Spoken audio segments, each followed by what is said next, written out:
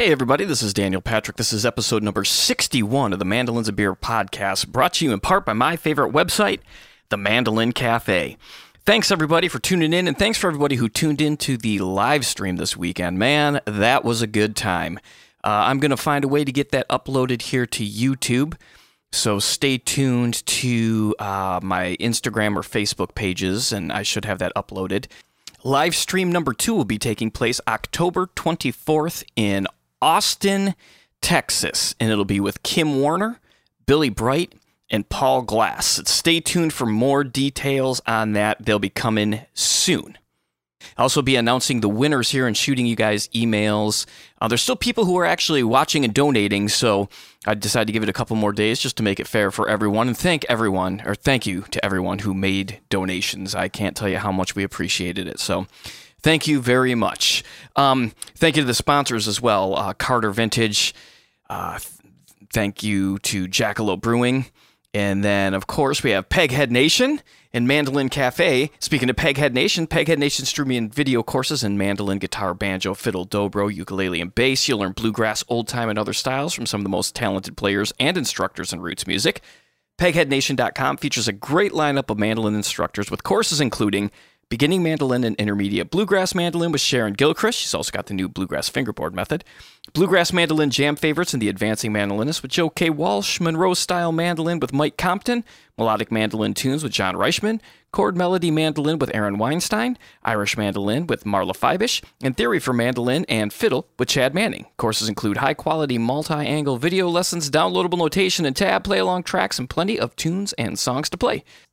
Join any of Peghead Nation's video courses now, and you get the first month free.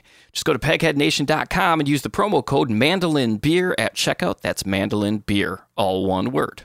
It's also brought to you this week by Northfield Mandolins. Let's build more than a mandolin together. Check out their website at northfieldmandolins.com. Download their app at mandosummit.app for lots of special performances, recordings, demonstrations, and special workshops.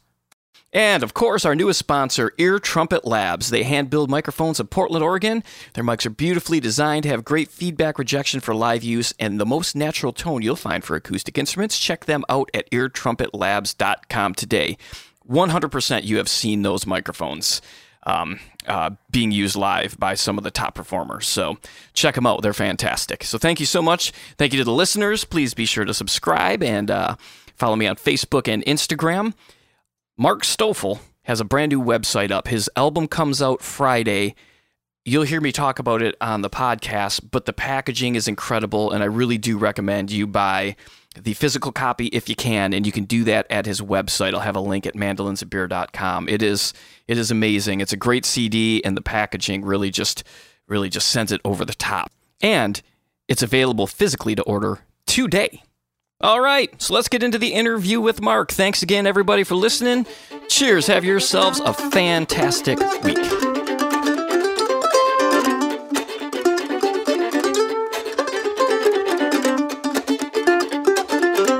All right, now it's my pleasure to welcome to the podcast Mr. Mark Stoffel. He's got a brand new album coming out this Friday. How you doing, Mark? I'm wonderful. Thank you. Man, thank you so much for doing the podcast. Congratulations on the release date Friday. I know it was you and I have been kind of coordinating for a few months now, and this whole pandemic kind of put the release date a little bit behind, but I'm so glad to see that it's coming out.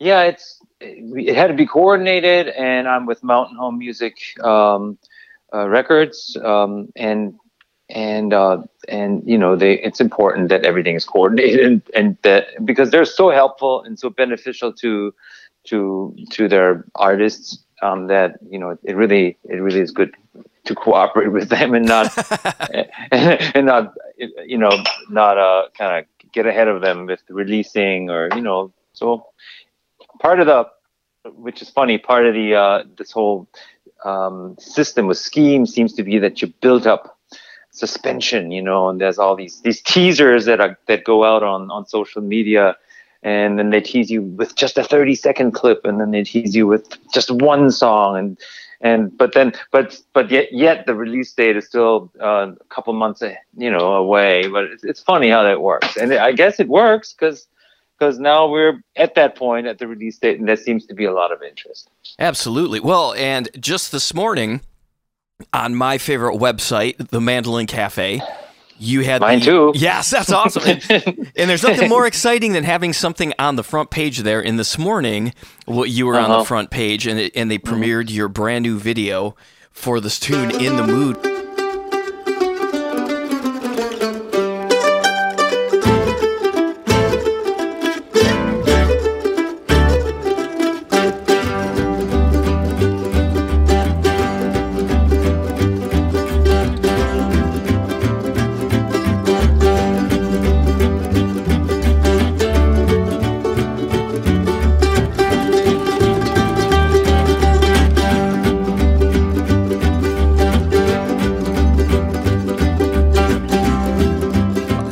Like a who's who of mandolin players in this video.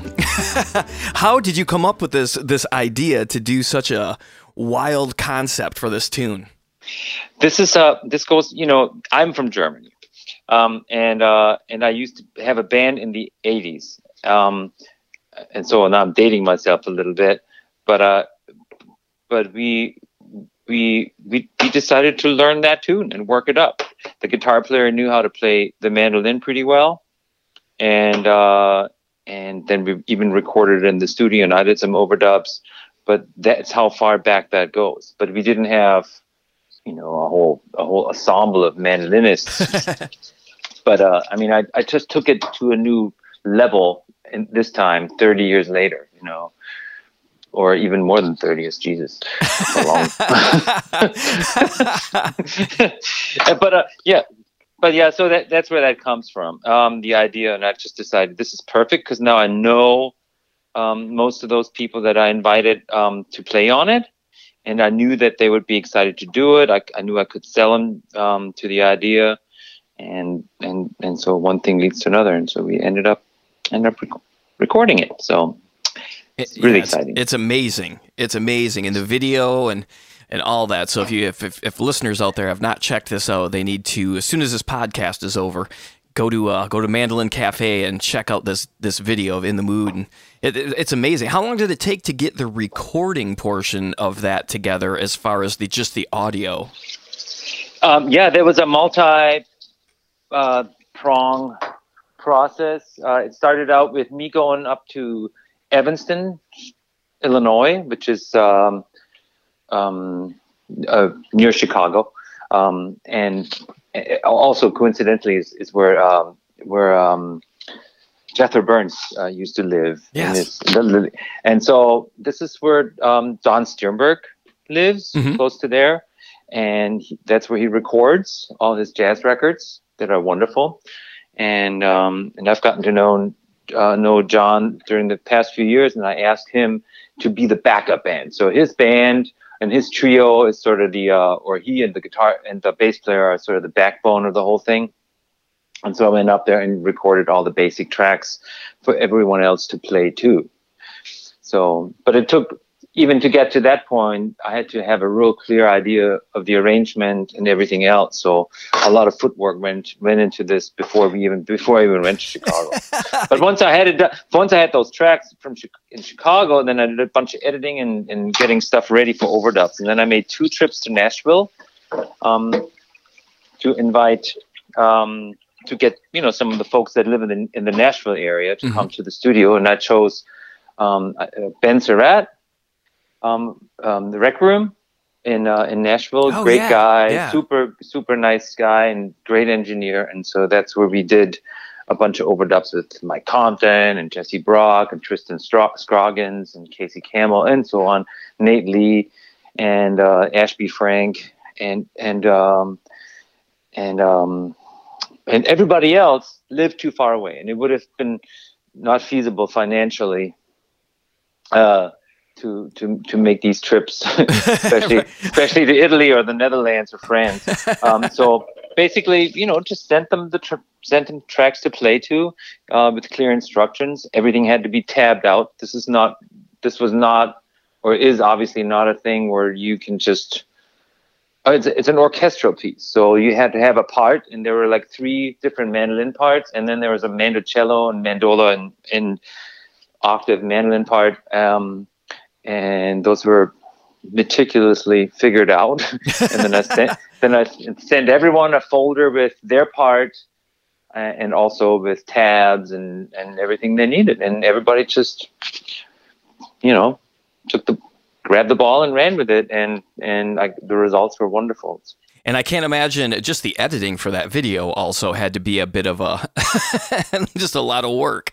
Yeah, I mean, editing the audio was a lot of work, because I had everyone play a full solo. Now this is interesting. I had everyone play a full solo over that improvisation part. Oh wow!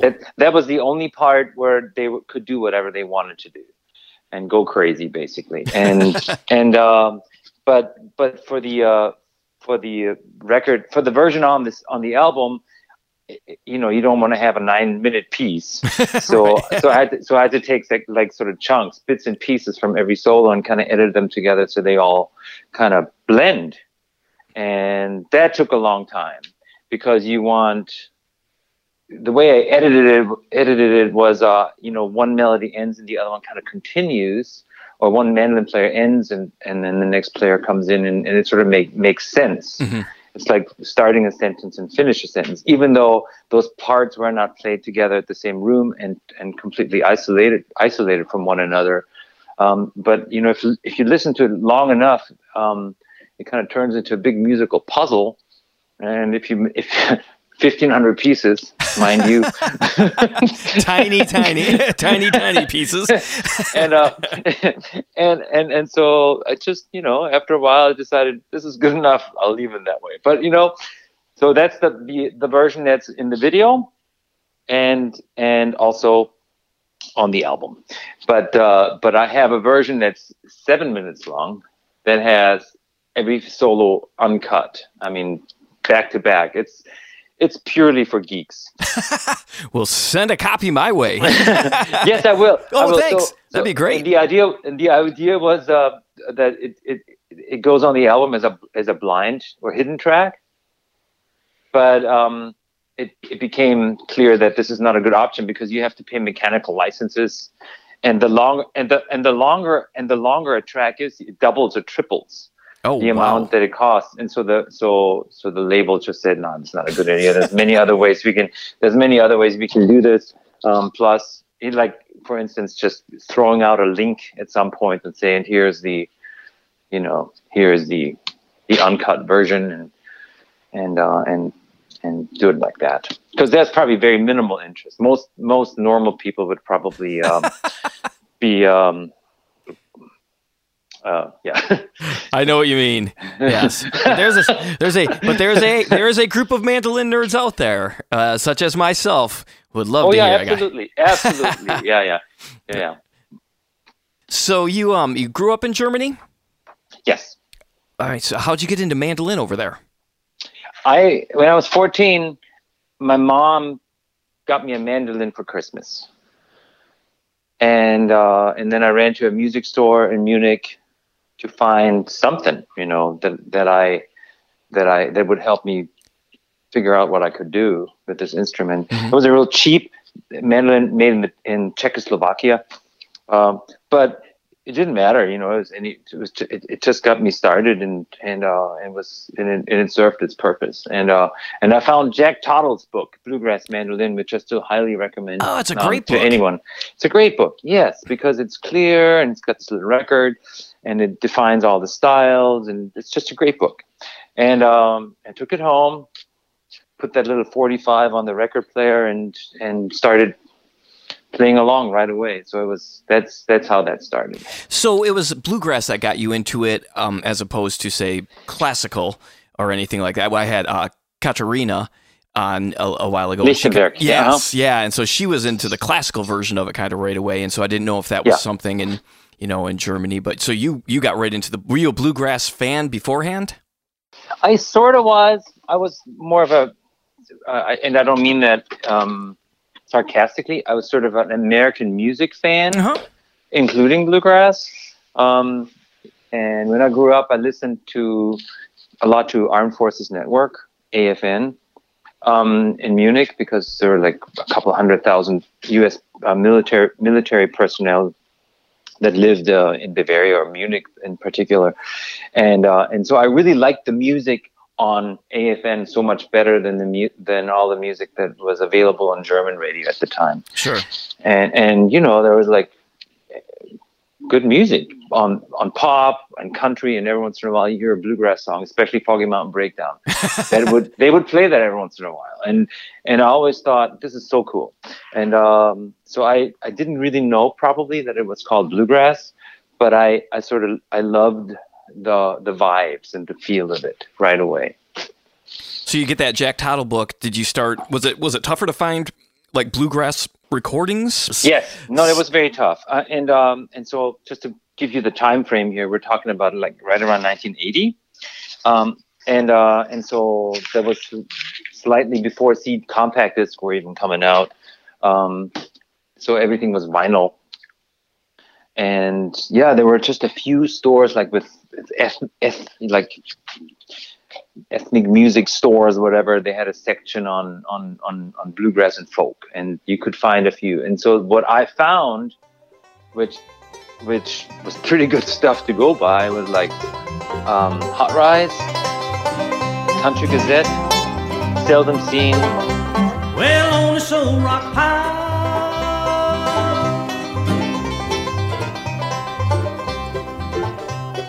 with a ball and chain.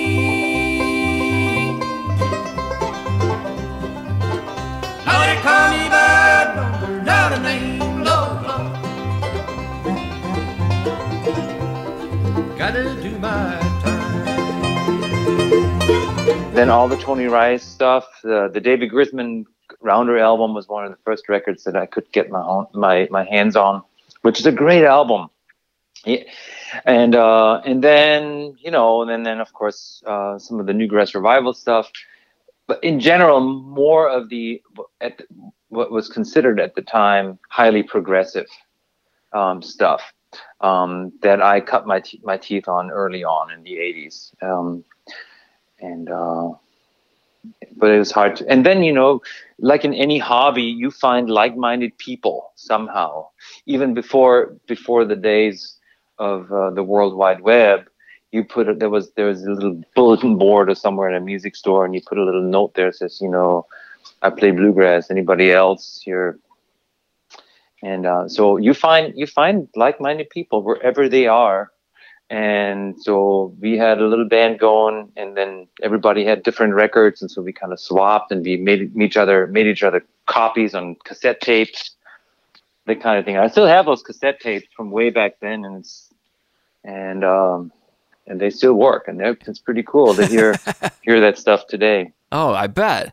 What are some of those cassette tape recordings that you got that were? Was there anything and they're kind of unique that I'm always interested in? People's other influences sometimes besides like Bill Monroe and some of those bands. Were there any really unique ones that maybe people might not be familiar with? Yeah, absolutely. There was one. Not everybody had the same taste, and people had different resources or sources from which they could get their records. And there was one guy who was into the traditional sound, and he gave me a tape, and he made me sort of a sampler of what he liked. And there was like Herschel Sizemore and the Stanley Brothers and that kind of stuff on there. It's the first time I heard Rank Stranger, for instance.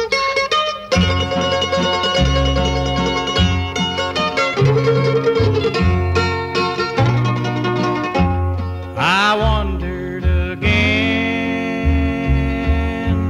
to my home in the mountains, where in youth's early dawn I was happy and free. I looked for my friend, but I never could find them. And some of the early Herschel stuff. Beautiful version of Stony Creek, I think. That cross-picking version of it. So I dug that immediately also. But I never saw any of those records. Yeah, that's wild. So was there kind of like a music scene then too for you to start gigging at? Yes, but not a music scene that is typically knowledgeable of the music. You gotta uh, American music in Europe or worldwide. I mean, it's sort of lumped together with a lot of other stereotypes that people hold about, in this instance, United States. So you would get invited to play somewhere in Germany, and then people would show up dressed as cowboys.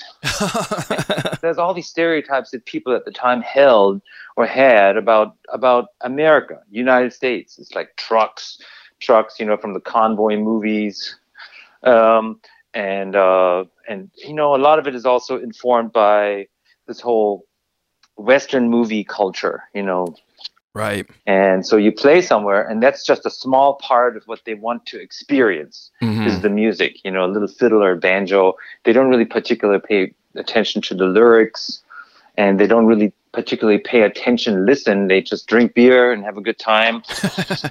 and as long as it's close enough and fits the stereotype, you're good. Yeah, right. You're good to go. How do you find yourself a professional bluegrass player, especially in an area like you said where bluegrass is definitely not a real big style per se of music?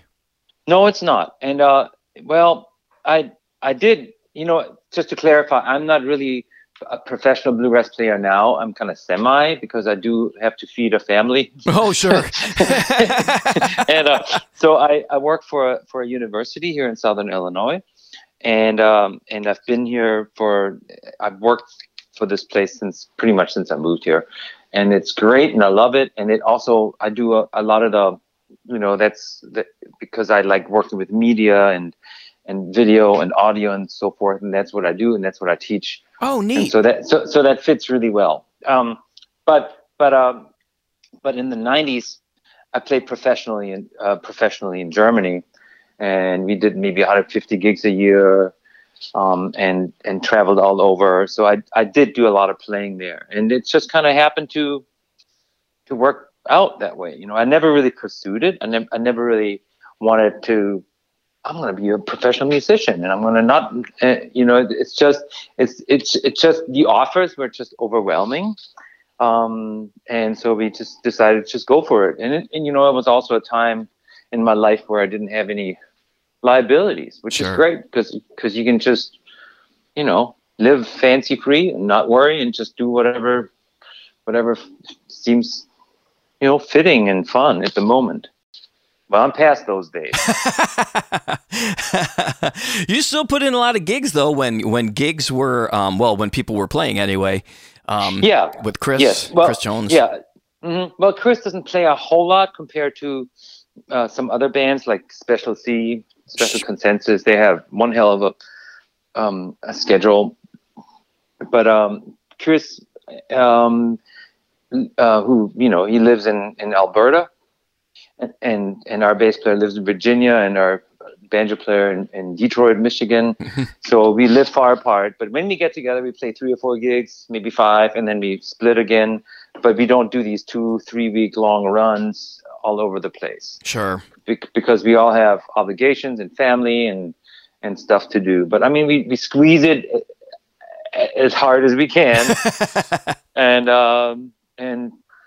that's just fine. So were there other bands? Were you running into some of these influences then as you started traveling around in Germany and Europe? Some of these bands that you were listening to, did you start playing gigs with people like that? No, except for one. For the most part, no. But I did go see a lot of concerts. There was this tiny little club, maybe an hour away from where I lived, and that's where I saw Bill Keith.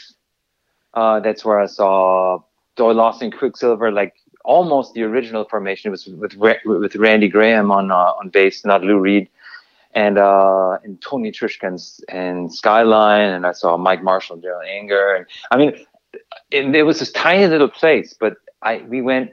They would come to Europe and play some gigs in Switzerland and Austria and Germany, maybe France. And that one place in Bavaria was where they would always stop, and it was a perfect little listening room, and I have such fond memories. Oh, that's and then so cool. Yeah, and here's a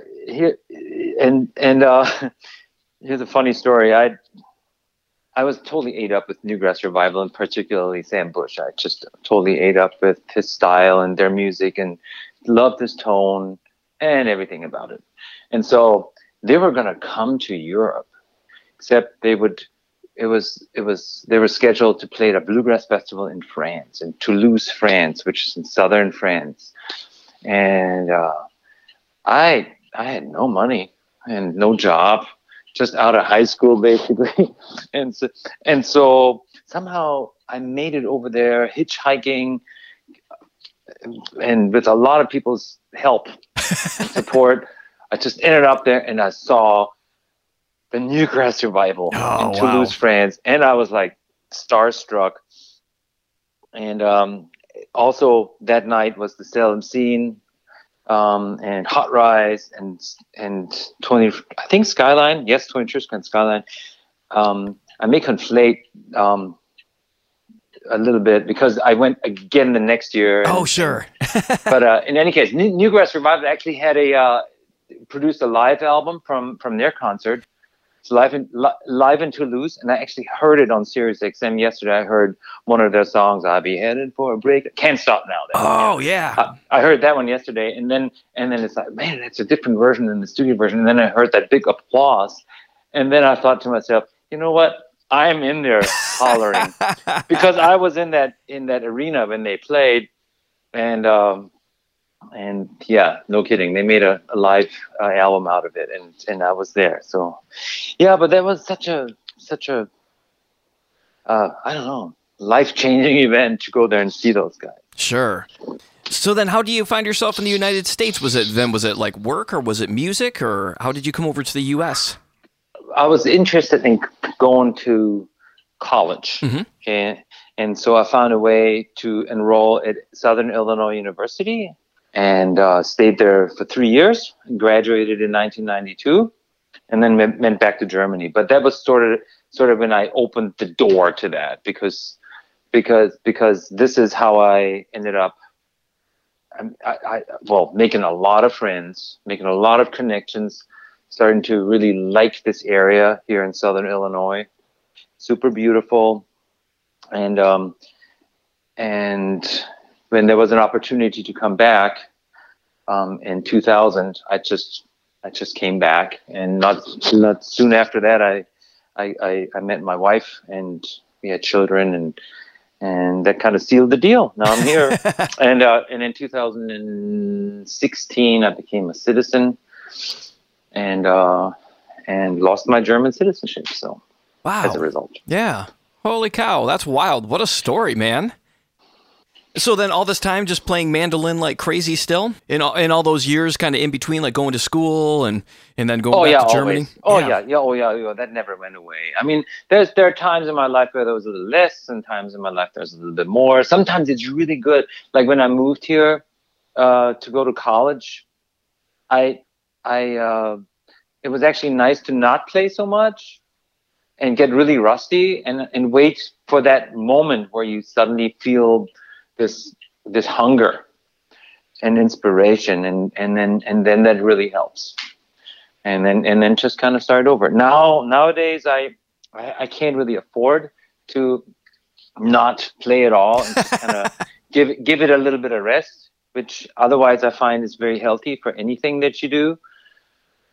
But I can't really do that because you fall too far behind, especially with, playing mandolin in a bluegrass band, let's be honest, it should be an Olympic discipline. Absolutely. Because it takes so much strength. Right hand, left hand, those double strings, that super high tension, just fretting down. It's so much easier to fret a guitar or fiddle or any other instrument, but a mandolin is like, and then the right hand, especially when you get up to a certain speed that's demanded off you, it's tough, So I have this treadmill approach where I try to do a half an hour of that every day, and it's not particularly creative. It's not, but it's just to keep my right hand and my left hand in shape. More so the right hand, actually, because that to me is what causes or what creates the tone and the drive. Right. So how did you find yourself playing with Chris Jones in a pretty prominent group of, I mean, he's the line of players that have been in that band are some pretty incredible players, including yourself. So how does that end up happening? Well, the connection is Europe, and because I went to college here in the late 80s and early 90s, I got to meet other pickers from Illinois, and one of them was Doug Connect, who's an amazing banjo player. His last name spells Knecht, and he was the first banjo player for Chris Jones and the Night Drivers later on.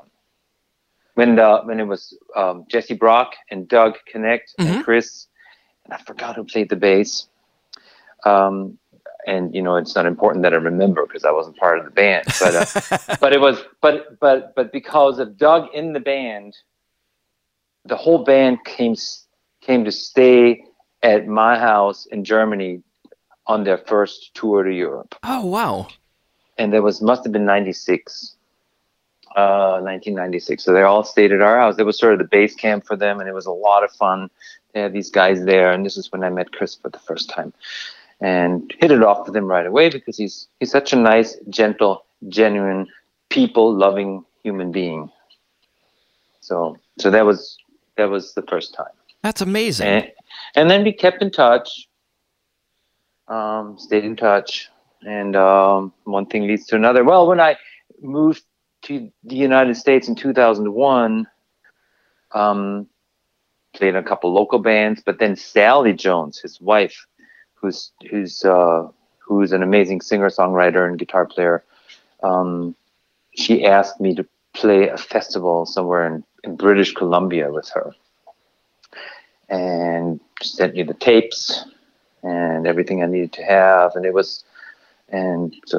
that was one of my, so I did this gig, and then Chris showed up, and because obviously they're married and they live up there, and we talked, and then he asked me eventually if I was interested to join the Night Drivers, because the mandolin position in during that time was sort of there was not a steady player. They always had to sort of fill-ins, and that really limits a band if you don't have one sound group of people playing off of each other all the time to where it kind of becomes one. Mm-hmm. So they had different folks filling in, and now it's funny. Now I'm the senior member. I saw you guys live at the Station Inn for the CD release party where Chris lost his voice. Oh yeah, and so we had all these guests on. Yeah, and I kind of saved as Ron Block and. Yeah, I mean, if you're going to lose your voice for a CD release party, you can't pick a better town for a bluegrass band than Nashville. But the one thing I noticed, especially, was you're so relaxed, and Gina Furtado says this about your playing. She's like, when I think of Mark's playing, I just think beautiful. Oh, and she's right, man. Your tone and technique, you just everything you played, no matter what the tempo was just kind of like, oh wow, it just grabbed your attention. So I wanted to talk. We were talking a bit about this before we started recording, and I was talking with Grace, the current banjo player, and she said you recommended this book, and I'd love for you to talk a little bit about it because it was a game changer. Yeah. So when I got thrown into this pond with mostly big fish, I was really intimidated because I thought I was just a minnow and worth nothing. I'm not worthy. I shouldn't be there. I have no business here. Blah blah blah. So we play all these huge festivals and that I've never dreamed of even having a chance to play on stages like that. So I was extremely intimidated. Everybody's kind of like, as if everybody tracks every note and especially every mistake you make. Mm-hmm. And this is why so many would-be great musicians never turn out to play music. It's because there's this fear that you could make a mistake, or there's this fear that whatever you do is just doesn't live up to other people's expectations. And that is a concept that Kenny Werner, the author of the book Effortless Mastery, hones in on. And he's the crux here, or the to summarize the book, it's like, be happy with yourself. Don't worry about what other people think about your playing. I mean, I'm not sure if I do the book justice to just sum it up in 2 sentences, but it's so helpful. You open the book and you see yourself in the first paragraph, and it just kind of sucks you in. It's and if you think about it, some of the best or some of the most famous artists or scientists, people who've made a name for themselves, Bill Monroe, for one of them, for one, they did not give a hoot about what other people were thinking. And you can just go through this whole long list of musicians, painters, scientists, and it's clear that these people were thinking outside the box. They didn't care what other people thought, and that's why they got to a place of notoriety. Mm-hmm. And on a small scale, that's true for all of us. It's not to say that we all need to be little Einsteins in our field, but there's certainly a small part of what you do that nobody else can do. Absolutely. And you need to just embrace that portion and run with it, and then everything should be fine. Never try to be someone else. In other words, I mean, how demoralizing is it really to watch Chris Steele play?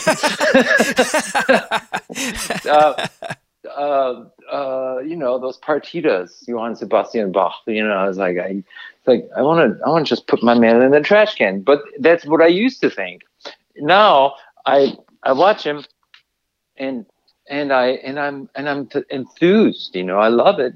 But I never in my wildest dreams imagine that I would be able to do this, because I can't. I do something else. Just to make a long story short here, it's a great book, and it really helped me to throw all these fears and trepidations and just overboard, because most everybody, if not everybody in the audience, and especially all our colleague musicians that you meet at festivals, are super appreciative of what you do. And I couldn't have found a more supportive bunch of people wherever you go who really like what or who are not envious and they're more curious and supportive. And that's my experience, at least. And that book really helped me in getting there. Yeah. And people learn by making mistakes. I think that's something we all forget. Like, some of the, many of the greatest things that we take for granted on a daily basis were made, by somebody who goofed something up and figured another way to do it. You got to make those mistakes to get better. Yeah, very true. So, well, let's talk about this incredible new album.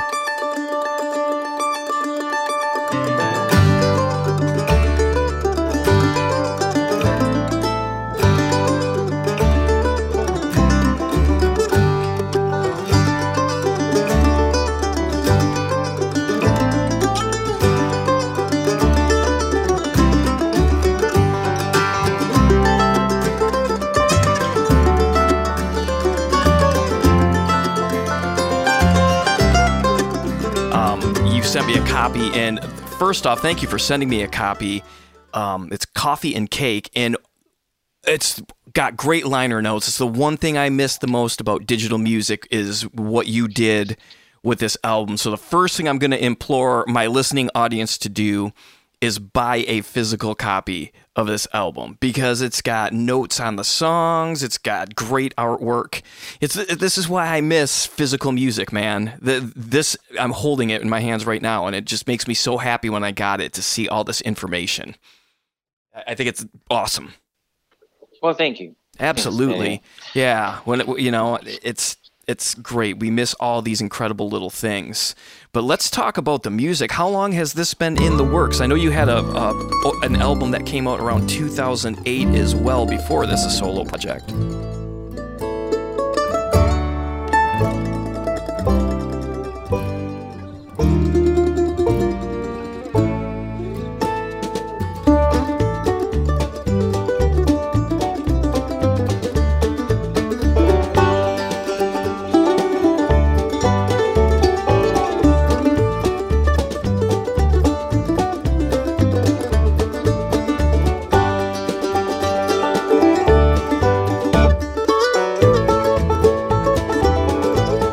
Yeah, that was 2008 before children, and not much of an idea of where I wanted to go. It was a bit of a hodgepodge. Mm-hmm.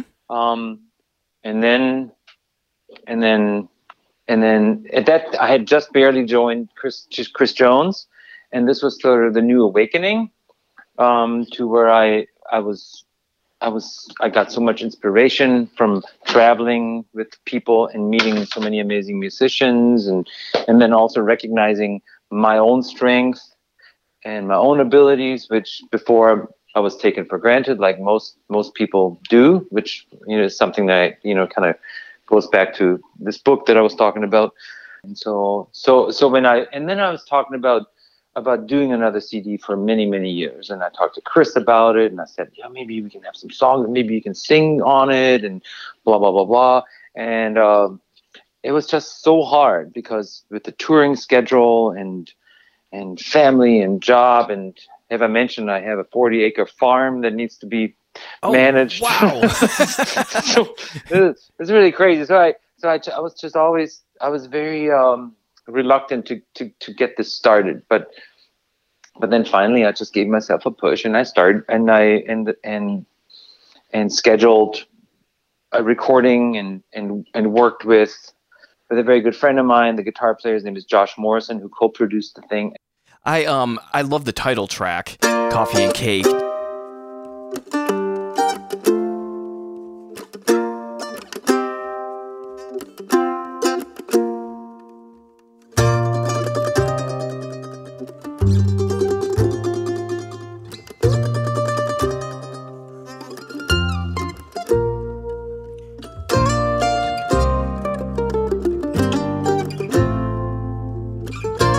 Did you know when you were making the album that you were going to call the album that? No, I didn't. And that's not to disappoint you, but that's the nice thing about an instrumental. You can just name it anything. Oh, absolutely. But in some cases, it's not every title fits every instrumental, obviously. But in this case, I think it had a different working title, but I always like the concept of Coffee and Cake and how it kind of rolls off the tongue. It's kind of my old world experience, because that's such a huge thing in Europe, especially in Germany. It's people just let it drop everything at 3 o'clock in the afternoon, and it's coffee and cake. It's a thing, just like they have tea time in England. But my parents and my relatives and in my culture, that was a thing, even on a weekday, not just on the weekend, but especially on the weekend. And on the weekend, you get whipping cream on your cake too. Oh, so. Nice. Yeah, and so I always thought it's just a happy moment in life, where everybody just drops everything and you sit down and visit. And eat coffee, drink coffee and eat cake. The Old Mountaineer, Bill Monroe tune. How did you pick that one?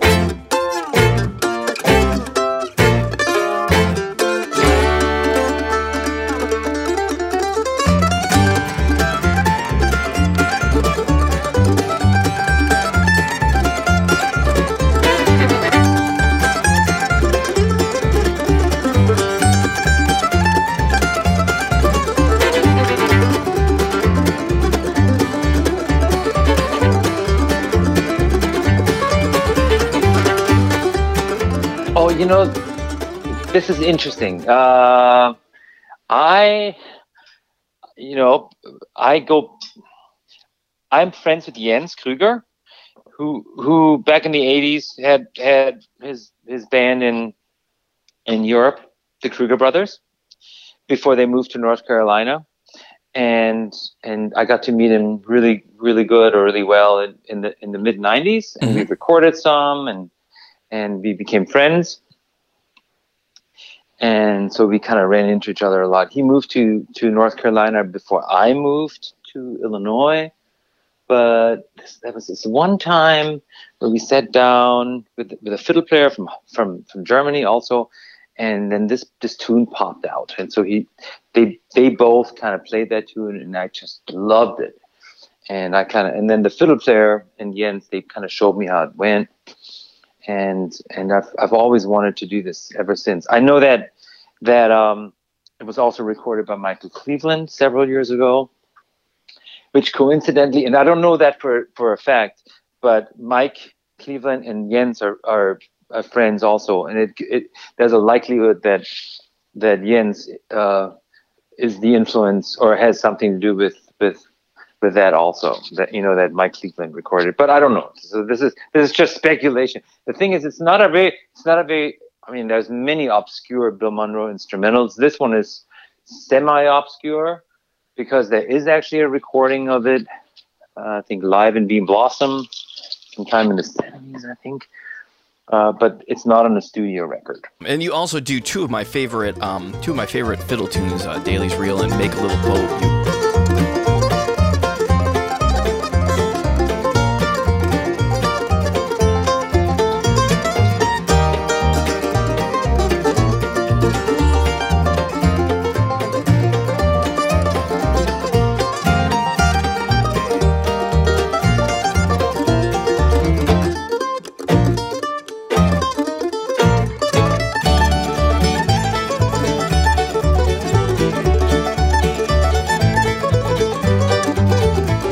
Yeah, Daly's Reel is another one I learned in Germany.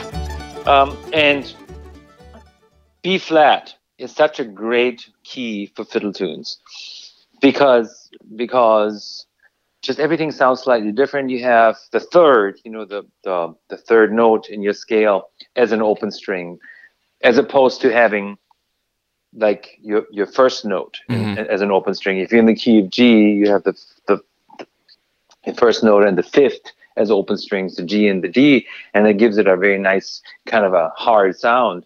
Well, B flat is just so different. You play like a D note, the open D note, and it's like the third in the B flat chord. Right. And then you play the low G note, and that's the third in your E flat, in your 4 chord. And so that it's just so that's just a lovely. I just like that. So all the B flat tunes on fiddle and mandolin sound just very distinctive. Yeah, I love Make a Little Boat and Daly's Reel, B flat, and Make a Little Boat was one that John Weisberger, who was the bass player with Chris Jones and the Night Drivers at the time, and he recommended that one to me, and I learned that one. Yeah, and a little Kenny Baker theme too. You have Frost on the Pretzel.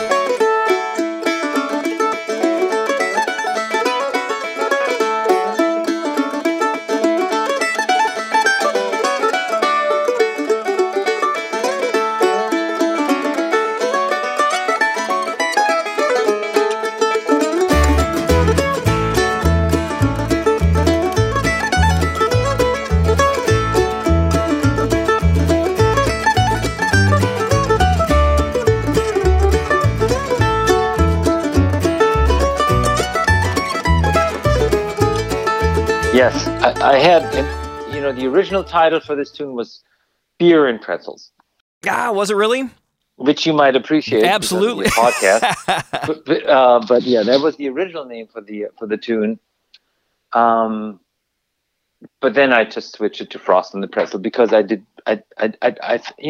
Kenny Baker had these real almost Western swingy Texas style fiddle tunes where there's some key changes and a lot of little trills in there, just beautiful. And so I thought of Kenny Baker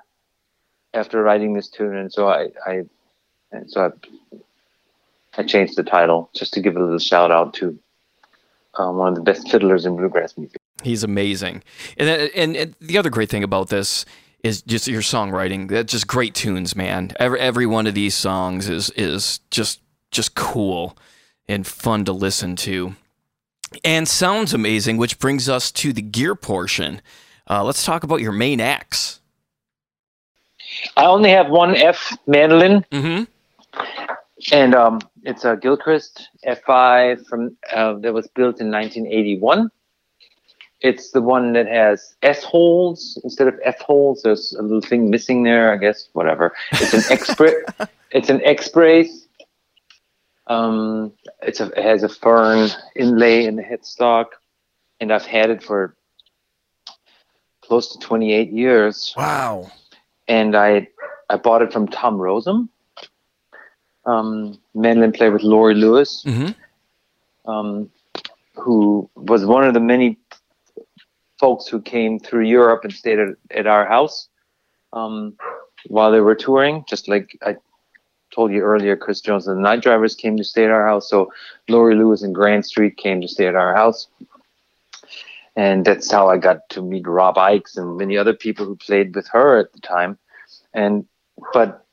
So Tom came, and he had just purchased a 1929 Gibson Fern F5, and he had this one for sale. Wow. I didn't know much at the time about quality F5s. I had just my mandolin at the time was a Kentucky KM Dog mandolin, which was actually a very good mandolin. And then when Tom came and said, "Yeah, this is for sale. Are you interested?" I was just like, I don't know how much. Well, it was like, it seemed a lot of money, like a lot of money, which though at the time, well, of course it was a lot of money. And when you don't have money, even a little amount of money is a lot of money. In any case, I took a lot of, I had to like think about it and how do I do this and blah, blah, blah.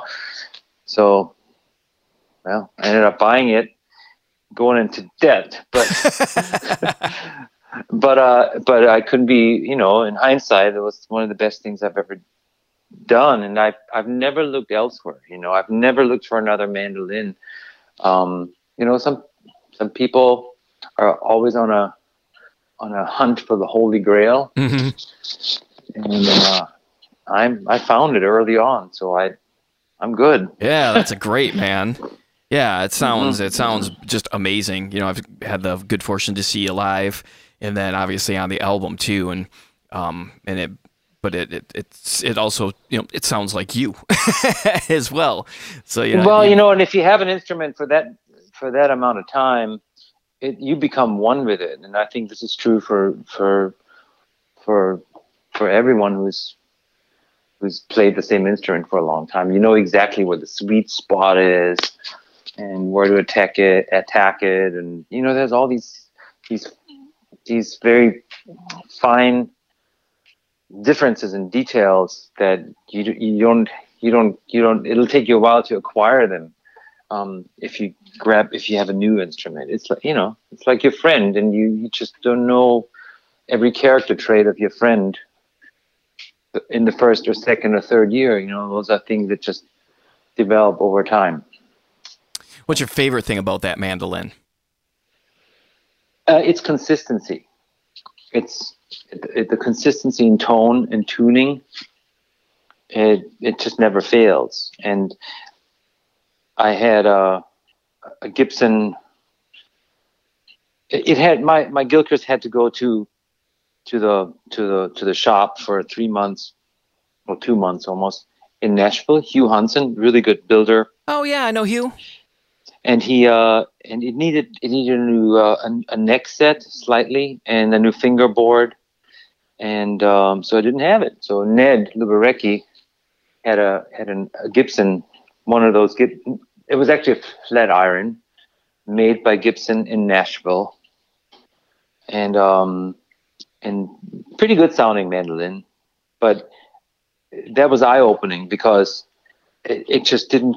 It wasn't consistent at all. You know, it is just like you walk out from the shade into the sun, and boom, it was out of tune. You know, it's like stuff like that. Yeah. And so the Gilchrist, it does, I mean, it changes a little bit depending on humidity or whatever, slightly, but it's always there for you. You know, it never fails, and that's probably what I appreciate most about it. So what do you string it up with? Yes, I have the A270 set. It's phosphor bronze, I think. Those are nice. Sometimes I wish the E string would be a little thicker because it starts buzzing. Because my action is actually pretty darn low, and sometimes the E string starts buzzing depending on how dry it gets in the winter.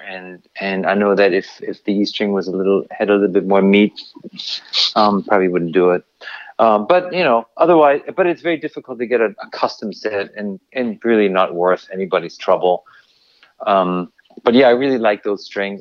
And then I'm a big supporter of fast fret. Oh yeah, I love it. And I've used fast fret for like 30 years. I mean, and which is funny because fast fret, if your listeners don't know, it's a little stick that you it's like a deodorant for your mandolin.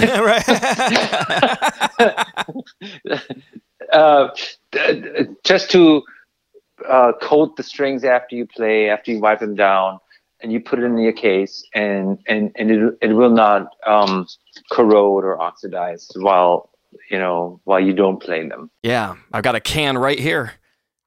Yes, and what's funny about fast fret is that, when I first started using fast fret, it was a metal can with a wood, and that little stick had a wooden handle. They did away with the metal can and gave it this cheap plastic thing. Uh-huh. Now they're back to the metal can. It's like, yes, retro. Yeah. And and the wooden stick, okay, that's part of the past, and I get that. It's okay to use plastic, but at least now it has this little cap to seal the moisture. And it's really useful because the United States is, at least if you live in the South or Midwest, can be a humid hellhole. Yeah. Yes. And a lot of festivals are in that setting, Mm-hmm. and that really, really helps to preserve the strings, so you don't have to change strings every 6 hours at a festival. Right. I actually put it on in between tunes sometimes on super humid days too, because it just gives you a little bit more slippy, little slip and slide on the strings when it's humid and your hands are a wreck.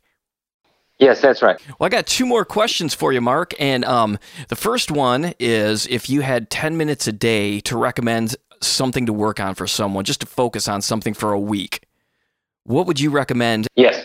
Okay. Number one, learn tunes, not just licks, because it's through tunes that you get an idea or you recognize melody lines, and you can use those melody lines for other tunes or when you improvise at a later point.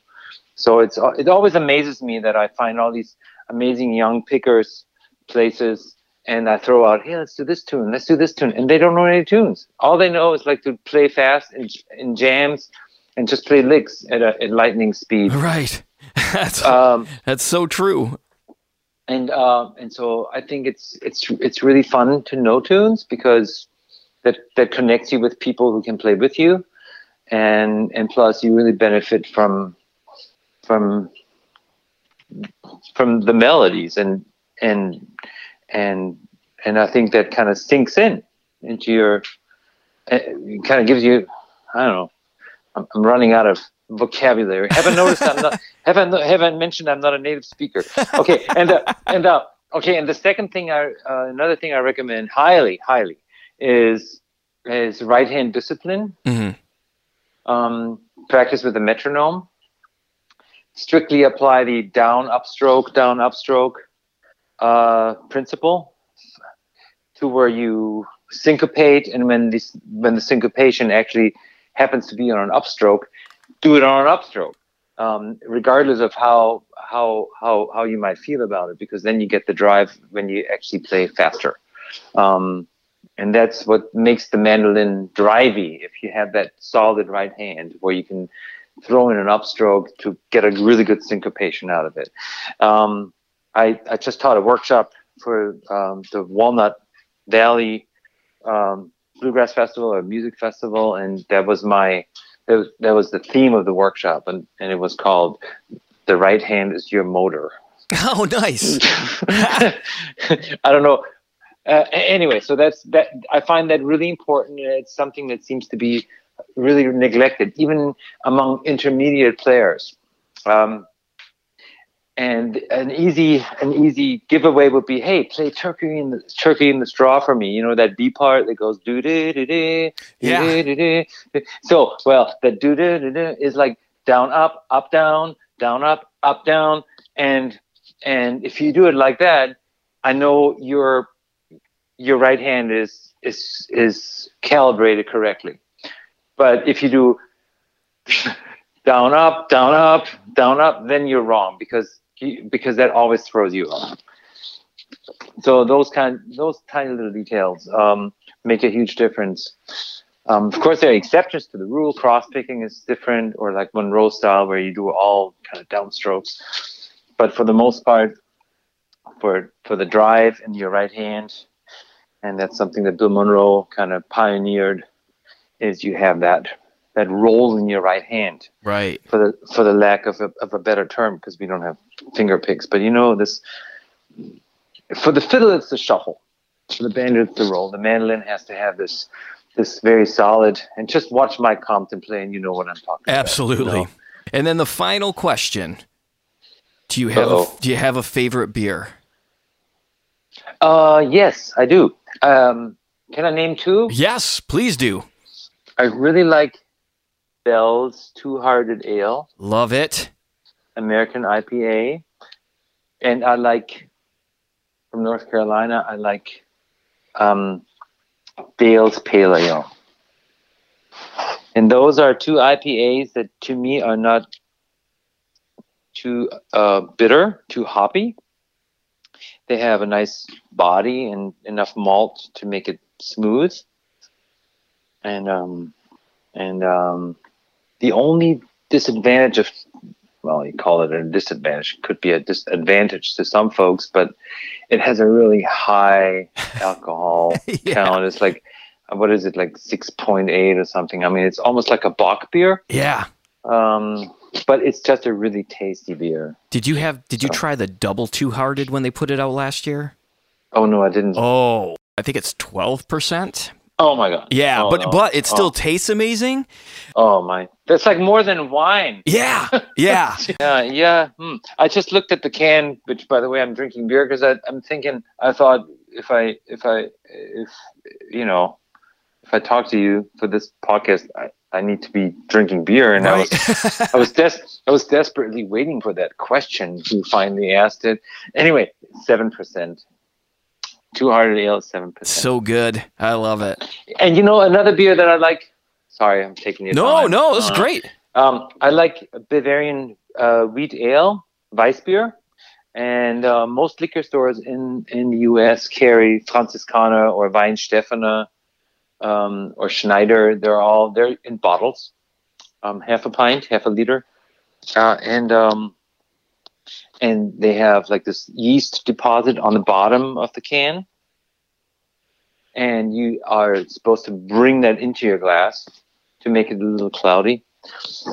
And that's a really good beer. And speaking of Bell's Brewing Company, whatever, they have a beer called Oberon. This is not a joke. That is like a holiday in this household in March when Bell's makes it down to Charleston, South Carolina. I love that beer so much that there's actually 2 bars that know to call us or text me when they tap the keg. Next time you have one, pour it into a glass and then kind of try to get everything out of it into the glass, and you'll see there's yeast that comes out into your glass, and some people find that, like my wife, find that, I don't want that. But me, I'm from Bavaria, and this is how we do in Bavaria. You shake the bottle a little bit after pouring most of it out, and then into your glass, and then you get that, and you get that cloudy quality. and it's really, really good. We have some bells still. We stock up on it, so we still have some over on in the refrigerator. I think a couple bottles. So that's what I'm going to do here. Mark, this has been an absolute pleasure talking to you. This is great. Congrats again on the album. Everybody should buy a physical copy of it because just the thought that went into the packaging is amazing, as is the music that is inside it. So it's perfect all the way around. Well, thanks so much, Danny. I certainly appreciate it. And next time we're in the same room, I hope we get to physically meet and talk and maybe whenever that may be, we may be able to shake hands. That was right. If not, we'll definitely fist bump.